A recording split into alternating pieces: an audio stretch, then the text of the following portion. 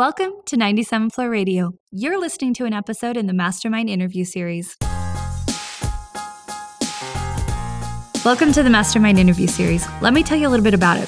We kicked off our first ever Mastermind in January 2018 with none other than best-selling author Seth Godin. And we're continuing the conversation right here with a series of interviews with some incredible thought leaders and visionaries. So if you want to learn more from the people running some of the biggest brands around, stick around. And be sure to subscribe. We'll drop a new episode in the series every single week. In this episode, we're talking to Joe Staples, Chief Marketing Officer at Motivosity, about what it takes to find success as a leader in business. Joe expands upon the importance of self-reflection, detailing how understanding one's own talents and then building a team to cover the weaknesses is essential. Together, we dive into the worlds of management and marketing and uncover the simple secrets to success. Let's jump in. Joe, thank you for joining this series. I'm really excited to talk to you. Likewise. Yeah. Now, I want to talk about the company you're the CMO for now, Motivosity. Yep. Did I get that right? You did. Just well super done. fluid. Yeah. And before that, though, you have been a CMO for a couple of major companies. So I want to take it back to your start, just in the business world and like that career path that led you to maybe we can build up to Workfront. And then from there, what took you to Motivosity? Sure. And I think for most marketers, if becoming a CMO is their ultimate goal, they look at how do I get there? What's the path that I can take? For me, I came up through product management and product marketing. So cut my teeth on Novell back in the day when it was a high-flying market share leader. You won an award for Novell. It was like employee of ever, something like that. I remember reading. That's a little overstatement, but it was a good time, and I learned a lot there. Just because we were in a high growth time for the business, and anytime businesses are growing at a rapid rate, you just got to figure things out really, really quickly. So that was really the start for me. But I've been a CMO or head of marketing for 18 plus years, 20 years maybe. And I think the fortunate thing for me is that I've been part of 3 really great growth stories at an executive level. So we lived in Seattle for a number of years, and I was the CMO for a company called Capteris that we grew to about $120 million. And then spent my time as the CMO for Interactive Intelligence, which was based in Indianapolis. And we grew that one to $325 million. And then I joined Workfront. I was CMO there. And during my time, we went from about 60 million to about 160 million. So again, all nice growth stories. And I think what that created for me is a little bit of pattern recognition around what it takes to grow a business. And we were talking about Mike Ward. Yeah. And he said some of the same things where he's like, I feel like I have the experience of knowing what to forecast for from that pattern recognition, but you taught him everything he knows. So ask him that. He will admit that. Yes. No. Mike, it's an interesting, he and I were an interesting match. We worked together for a number of years. He has data analytics skills that I just don't have. And so I would rely really heavily on him. And I think as you look at building a successful team, that's critically important, is to recognize, to be self-aware enough to know where you have holes and then go hire people that can fill those holes. So as you kind of think of marketing as art and science, Mike was the science guy for me. He was, somebody that I could rely on, and then I could go off and do the things that I'm a little bit better at. Now, in terms of, I've heard a lot of leaders say that, be self-aware, but in practice, what does that look like? I know for me, it's the more I read, the more concepts and ideas are churning in my brain, and it kind of helps me reflect. But how would you teach someone to review their own process or person? Yeah, I think part of it is a willingness, and this even sounds egotistical saying it, but to take your ego and set it aside. You have to be willing to essentially look in the mirror and go, I'm not that good at whatever it is, because then you can fill in the gaps. It's the people, I think the people that struggle are the people that aren't self-aware. They think they're good at everything, and so they charge off into the night without knowing that this isn't going to end well, because you don't have that skill and you haven't hired people around you that do have those skills. So I think to teach it, I think that self-reflection is a real healthy process, to constantly be saying, what am I good at? What do I need to work on? And what things might I just say, I'm not good at this, and I'm probably never going to be good at this. So I'm going to hire around me for it. Mm-hmm. I've interviewed a lot of CEOs, CMOs, VPs, kind of that they're running multi-million-dollar companies, and they are the most humble and unassuming individuals. You got the good group, because there's plenty of them that I'm sure, but I maybe I have been lucky. Yeah. But there is something I think that comes from knowing that like failure is part of the process, right? And knowing that try not to take too many things personally, or if you're going to take it personally, like feel the feelings, move on. Yeah. And know that there is like extreme ownership, but then there's also everyone is a part of the wins. I mean, I feel like this is part of what I'm seeing in terms of those patterns, but maybe you can tell me more because you work with the C-suite. Yeah, no, I think you're right. And I think, just like any other profession, those C-level people come in all kinds of flavors. And there are some that are just, as you say, just tremendously humble, just building great businesses and doing a great job at it. I think there's probably some level of ego or self-confidence that has to be in place, because you have to take a lot of risks. Mm-hmm. So if you're leading a company, building a business, you can't really be timid because you just get run over. So to take those risks, I think there has to be some level of self-confidence that we can do this. I know it looks bad, or it looks undoable, or it looks like it's going to be super challenging, but we're going to go off and accomplish it. So blend that with the recognition that, yeah, but it's not all me. It's there's a team that's been built around me or around the business. I think that creates a nice balance for C-level execs. Yeah, I mean, if you think of like Elon Musk, like if you took him out of context here or here, you could either love him or hate him. Yeah. But I mean, his milestones are like 10 years in the making. Right. It's like we're going to take the next 10 years, which you have to have a lot of vision, a lot of tenacity, and a lot of focus. Like you have to have enough of an ego and confidence to see it through. Agree. To the end. But then there's also, a part where you have to also be critical and scrutinizing of yourself and other people. Yep.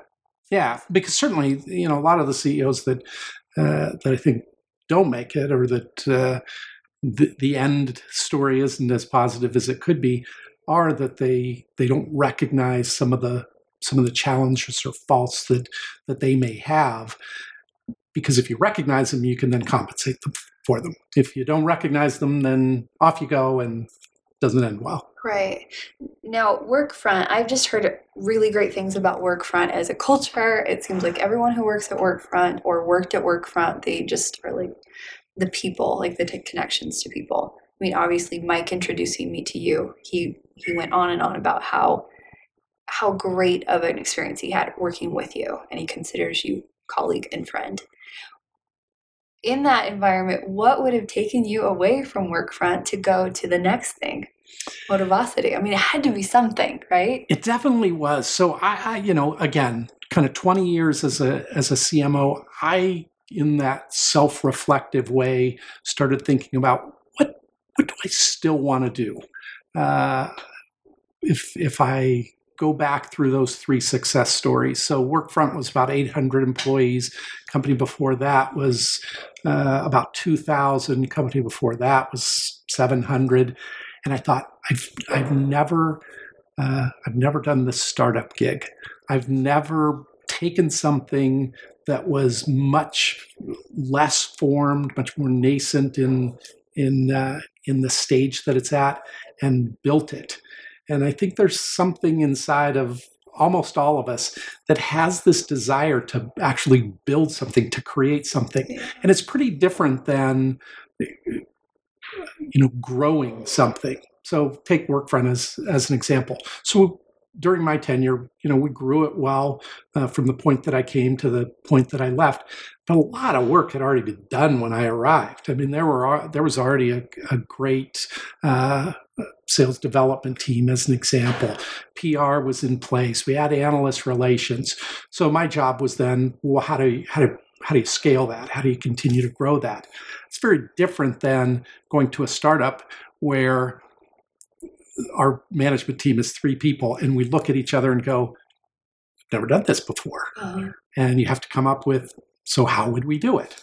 And so my desire was to have a shot at growing something from a smaller stage. And that's what attracted me to Motivosity. There is also a link. So the founder of Workfront is the founder of Motivosity. Okay. So Scott Johnson founded Workfront, is still the chairman of the board at Workfront. So he and I knew each other for a number of years. And I essentially went to him and said, Scott, are you ready for me? And he said, I'm not ready yet. I'm 6 months from being ready. And then we kind of worked through details and time moved forward. And he said, okay, I'm ready. And it's been great. That's so interesting. When I interviewed Karen Peterson of Brainstorm Now, yeah. And she said very similar things in that, she was at Ancestry for 15 years. And then she took a sabbatical for 1 year. And in talking about what she was evaluating in terms of what she wanted for the next thing, because she could kind of choose her adventure at that point. Yeah. Same as you. She was saying, I've never been in a situation where I could come in at that startup and ramp up mode. That scale up and leader up, situation was already in place. So it was that same need to, let's get into a situation where I have to figure things out from like ground floor and maybe with a skeleton crew and, things that you would think, does that sound fun? Exactly right. So there certainly are some trade-offs. So Workfront, again, nice, mature company, Interactive Intelligence, nice, mature company.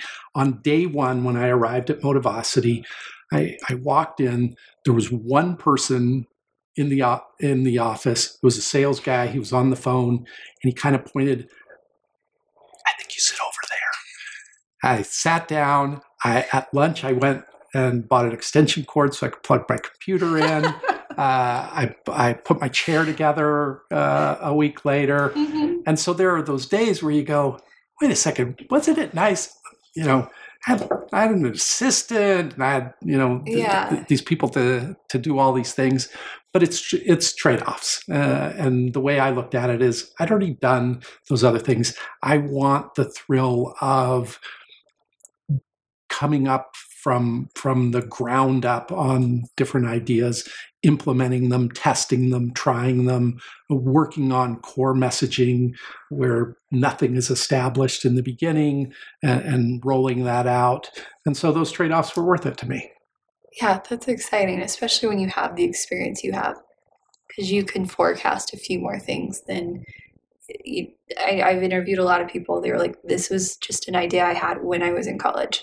Right. And so I jumped into the deep end and it worked out. But you can see the surprise and alarm in their eyes as they're saying it worked out. Right. And there's plenty that say, and I wondered what I was thinking. Right? Yeah.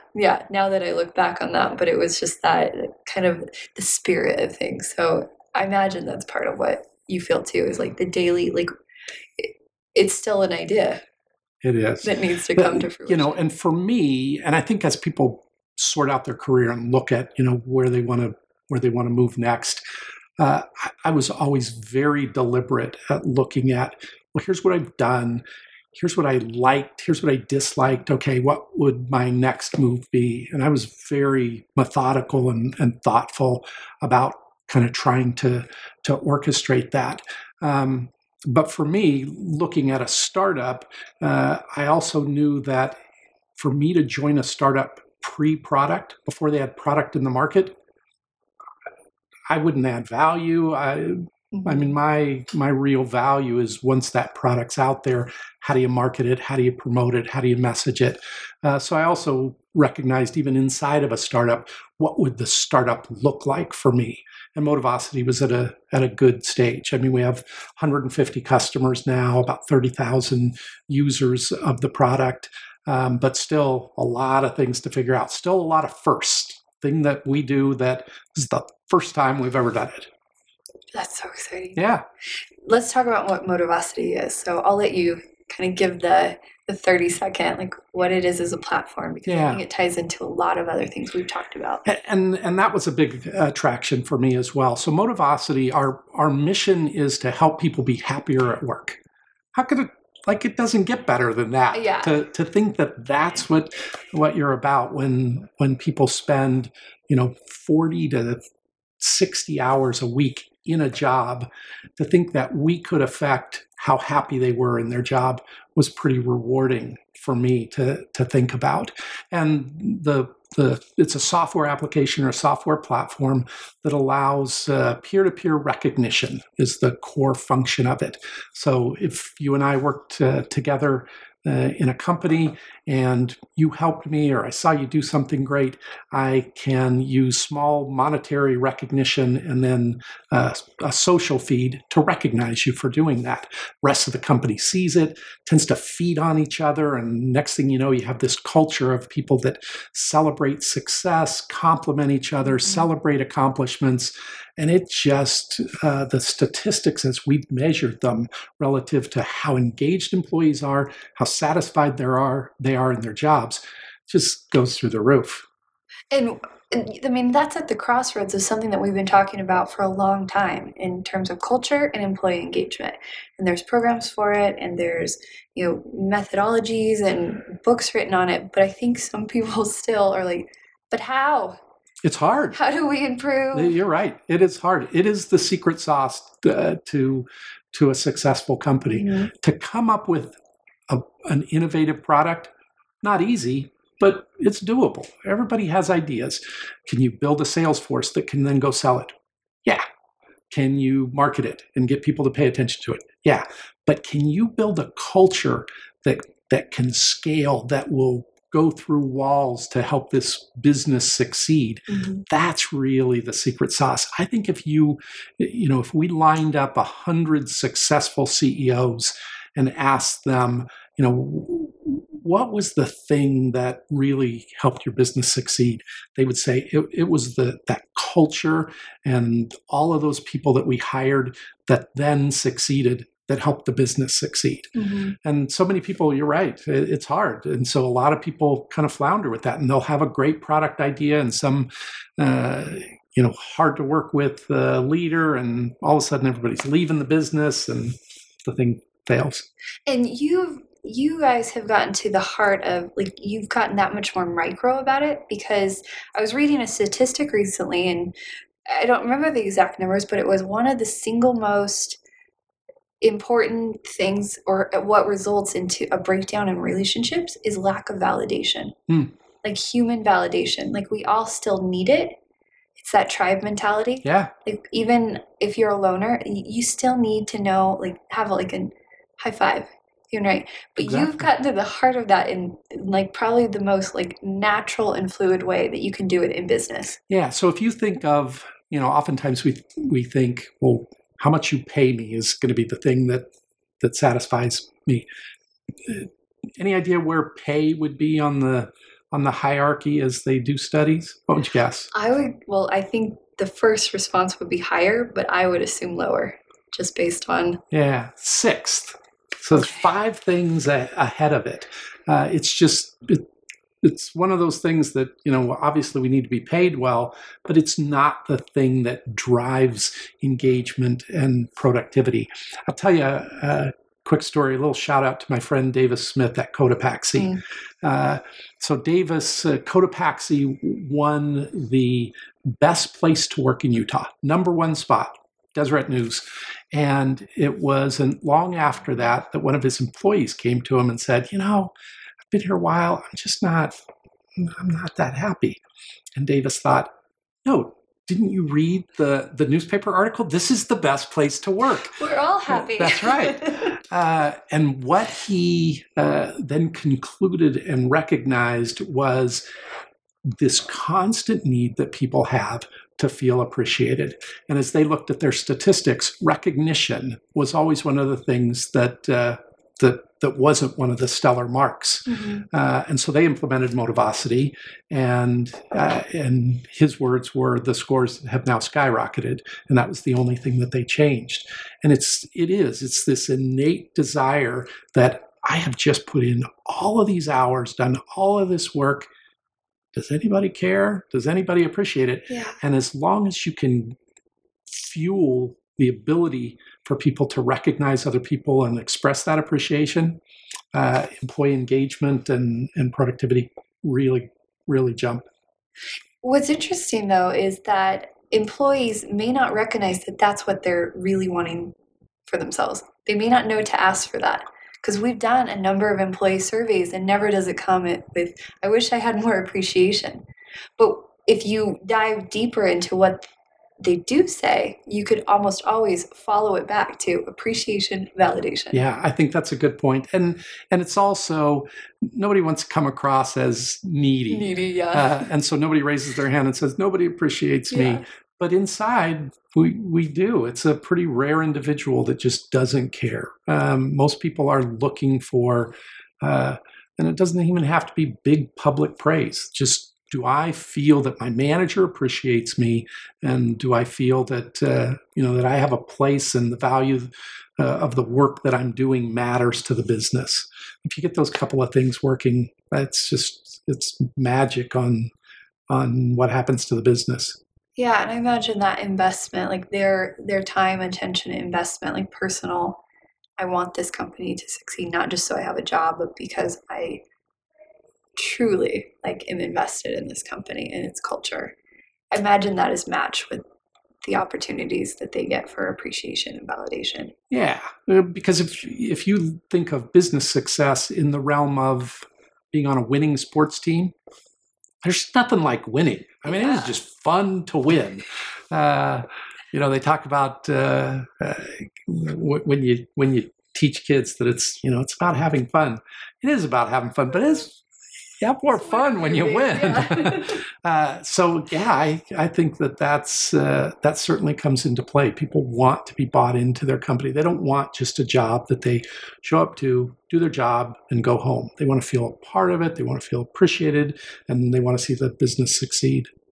Now, in terms of your style for hiring, for creating teams, what do you identify as in that initial stage? I'm sure you've hired hundreds of people. Yeah. And at this point, questions that you could ask to get the information you need to evaluate that. Maybe talk a little bit of that process. So I certainly look for a cultural fit, and I think some people think that that's an overused term. But for somebody to come in and if I feel that they don't have to be the same as everybody else, but I have to feel that they're going to be able to engage with those people, and those people are going to engage well with them. Mm-hmm. If I don't feel that, I'm probably going to shy away from hiring the individual. And then there's core competencies. Do they know how to do the job that I'm trying to hire them to do? And then ambition, I think, goes a really long way. Will they come and be satisfied in this job for the rest of their life? I'm probably not very interested. I'm looking for somebody who says, it's not going to be long. 18 months, I'm going to be in this job. I'm going to be knocking on your door asking for what else can I do? How can I grow? How can I develop? Because I think that causes them to do such a better job in the position that I'm hiring them for. Now, in the interview process, we all tend to want to put our best foot forward, right? Yeah. Is you, as the one interviewing, I wonder how you maybe peel back that layer and maybe get to the heart of all right, show me what you are on just a day-to-day cadence. So my secret for it is I ask what I consider 3-level deep questions. Most people will prepare for an interview, and anybody can answer the first question. So if I say, tell me your approach to developing a good website, right out of your mouth comes, an answer that everybody can probably answer. But then I'll ask you a follow-up question. So on that piece, how do you do that? And then I'll let you answer that. And then I'll drill again one more time. And what I've found is by that third level, you really know, does the person really know this stuff, or have they gone out and read something on a website, or Googled it, or read a book or something like that. So if you drill down those three levels, I also should say I've changed my interviewing style over the last probably 15 years. I used to have people cry in interviews because I thought I am gonna just make sure that. It's getting real right now. Yeah, I would get harsh and have them almost in tears. And I've backed off considerably. And I think part of that is I think I've gotten a little bit more experience in being able to see through people just making stuff up. But I mean, in terms of a hot seat, you kind of need to see how people react when they're feeling some pressure. Yeah. I'm not proud of making them cry, by the way. But yeah, I would be surprised that you made anyone cry. Okay, so you have done. I mean, you've co-authored articles. You speak on a number of things. That's everything from branding to leadership to work management, and those are things that I've heard from a number of people that you are really good at. Thanks. And you must enjoy. What does that do for you in terms of, maybe learning your craft more, being able to articulate things, to just personal development? Yeah. So one of the interesting points about both of those is if I ever get to talk to somebody who is considering a career in marketing or has started a career in marketing and they say, give me some career advice, I tell them, learn how to do two things. Learn how to write and learn how to present. And the reason is most people don't know how to write and think they're good presenters, and they're not. And so if you really want to kind of separate yourself and stand above the crowd, those two things, there's so much inside of business. It goes well beyond marketing. If you can write, if you can craft your ideas, if you can develop things that communicate the direction of the business, written form. And then if you can get up and when you're presenting to a user conference or at a trade show or even trying to sell your idea in front of your peers on an executive staff, if you can do that in such a way that it's compelling and people are like, yeah, I like what I'm hearing here. Yeah. You're just going to be much more successful. And most people don't work very hard at either of those things. So I like it. Mine is mainly just to stay in practice. I think that if you don't present very often, you get rusty and you start to lose an edge.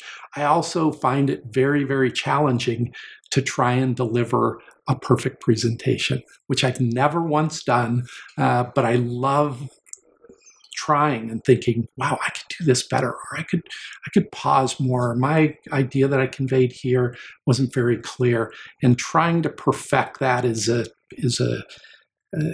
really motivating for me. I like doing it. And then on the writing side, I love to write. I write for a hobby. I like developing ideas and presenting them in such a way that it strikes emotion for people. And if I had more time, I'd write some kind of fiction book. Oh, really? Yeah. Oh. Stay tuned. Yeah, I know. You heard it here first. And that's interesting because Seth, I mean, we talked about him earlier. When I had some one-on-one time with him, he said specifically, he's like, I would love to see you as a professional public speaker. And he went into, it's about storytelling. It's about what you just said, captivating an audience in order to compel them. Yeah. Like so true. Yeah, you have them and they're inspired and they're for that moment.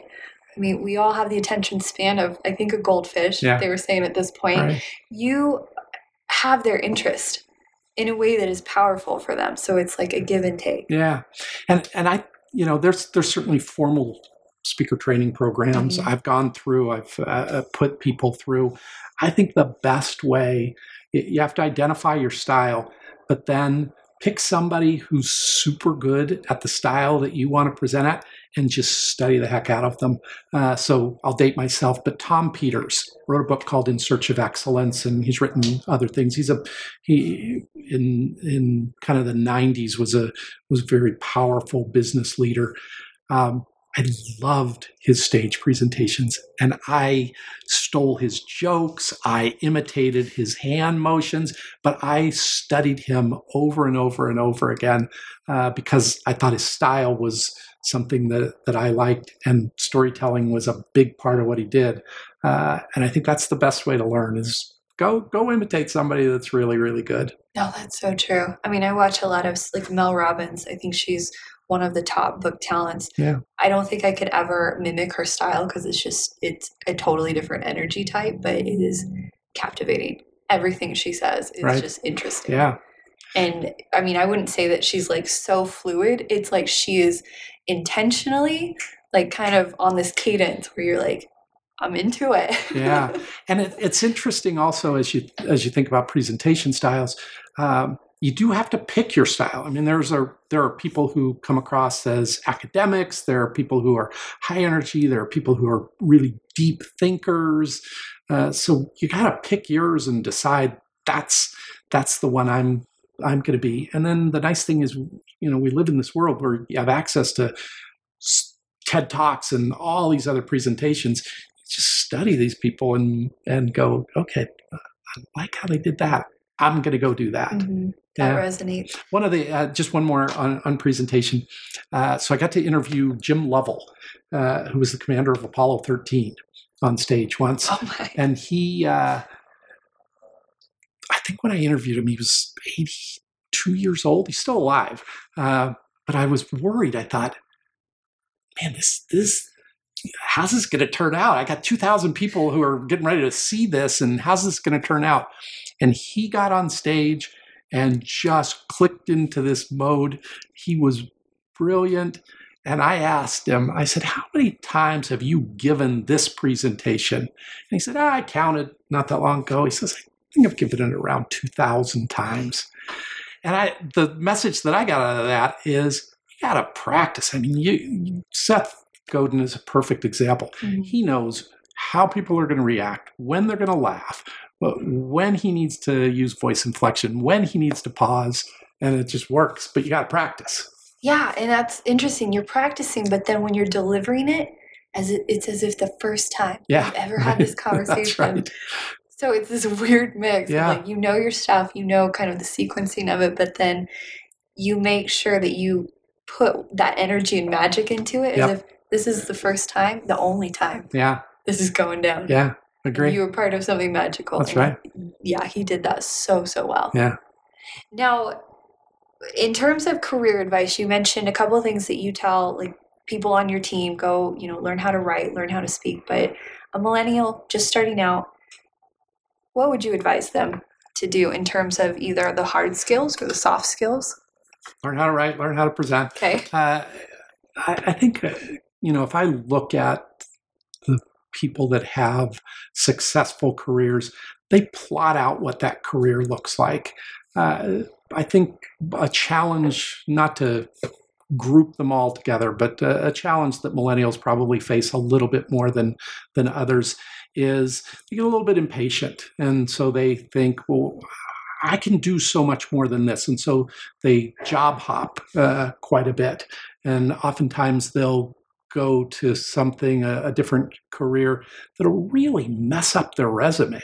Mm-hmm. And that resume needs to look like a progressive document. It needs to look like, okay, so they determined they wanted to be a marketer here. They got this marketing job. They then became a director here. They then assumed digital marketing here, and now they're a CMO. That's the kind of path that will help people versus, wow, so you were a dog groomer, and then you were a marketer, and then you took this trip and you were a tour guide in Austria. those are all great and all fun. And we could hang out. Yeah. You're fun. But at the end of the day, are you going to build a resume that's going to get you where you want to get to in your career? And so I think being very deliberate about that and not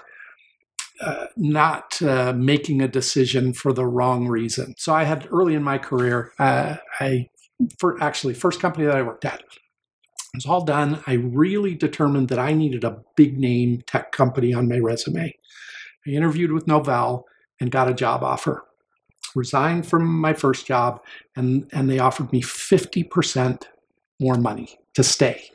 So we'll keep you, we'll give you a 50% raise.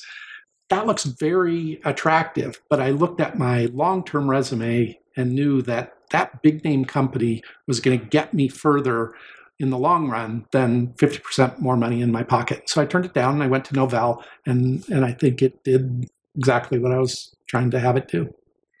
That's so interesting. Like after grad school for me, I had a couple of offers, and I went with the one that paid me half of what the offer. Good job. But in that situation, I thought, okay, I'm young enough that compensation can't be my number one priority.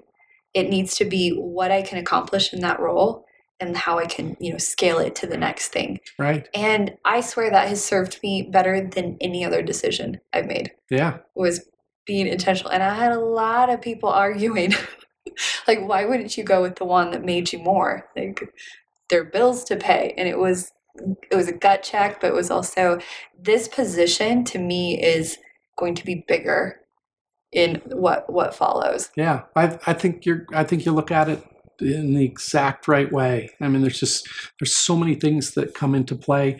I also think that the trump card should be, do I like what I'm doing? And if you don't like what you're doing, go do something else. And I think that's universal. I think if you are toward the end of your career, middle of your career, straight out of school, and you got your first job, and it's not working out for you, you need to go do something else, because we spend a lot of time at work, and it's just not worth it to do something that we're not passionate about, that we don't enjoy.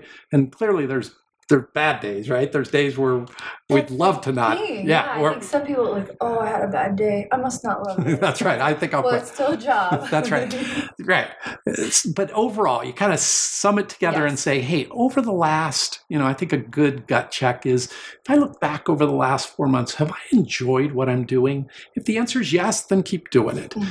If the answer is no, and I don't see it getting any better, then go look for something else. Yeah, I mean, Steve Jobs has said that in a commencement speech, I believe, where he said, if you have this many consecutive days of not enjoying what you're doing, it's time for you to move on, and that's okay. And I've had, I think, twice in my career where I have left not even knowing what my next step was, but kind of trusting that, I'm gonna figure this out, but I'll do better spending full time figuring it out than staying where I'm at. Yeah, that's a good way to look at it. Yeah, everything's figure outable too. Now, my last question for you is about legacy. I ask everyone this question. What do you, Joe, hope to be remembered for? I think if you stack me up as a marketer, I'm okay. I'm not, like, I don't think I'd be at the top of the list. But I do believe that I take a very sincere and genuine interest in developing people. We run at Workfront, we ran an internship program where, instead of, a lot of times you'll bring in an intern and you'll say, okay, here's the task, do it.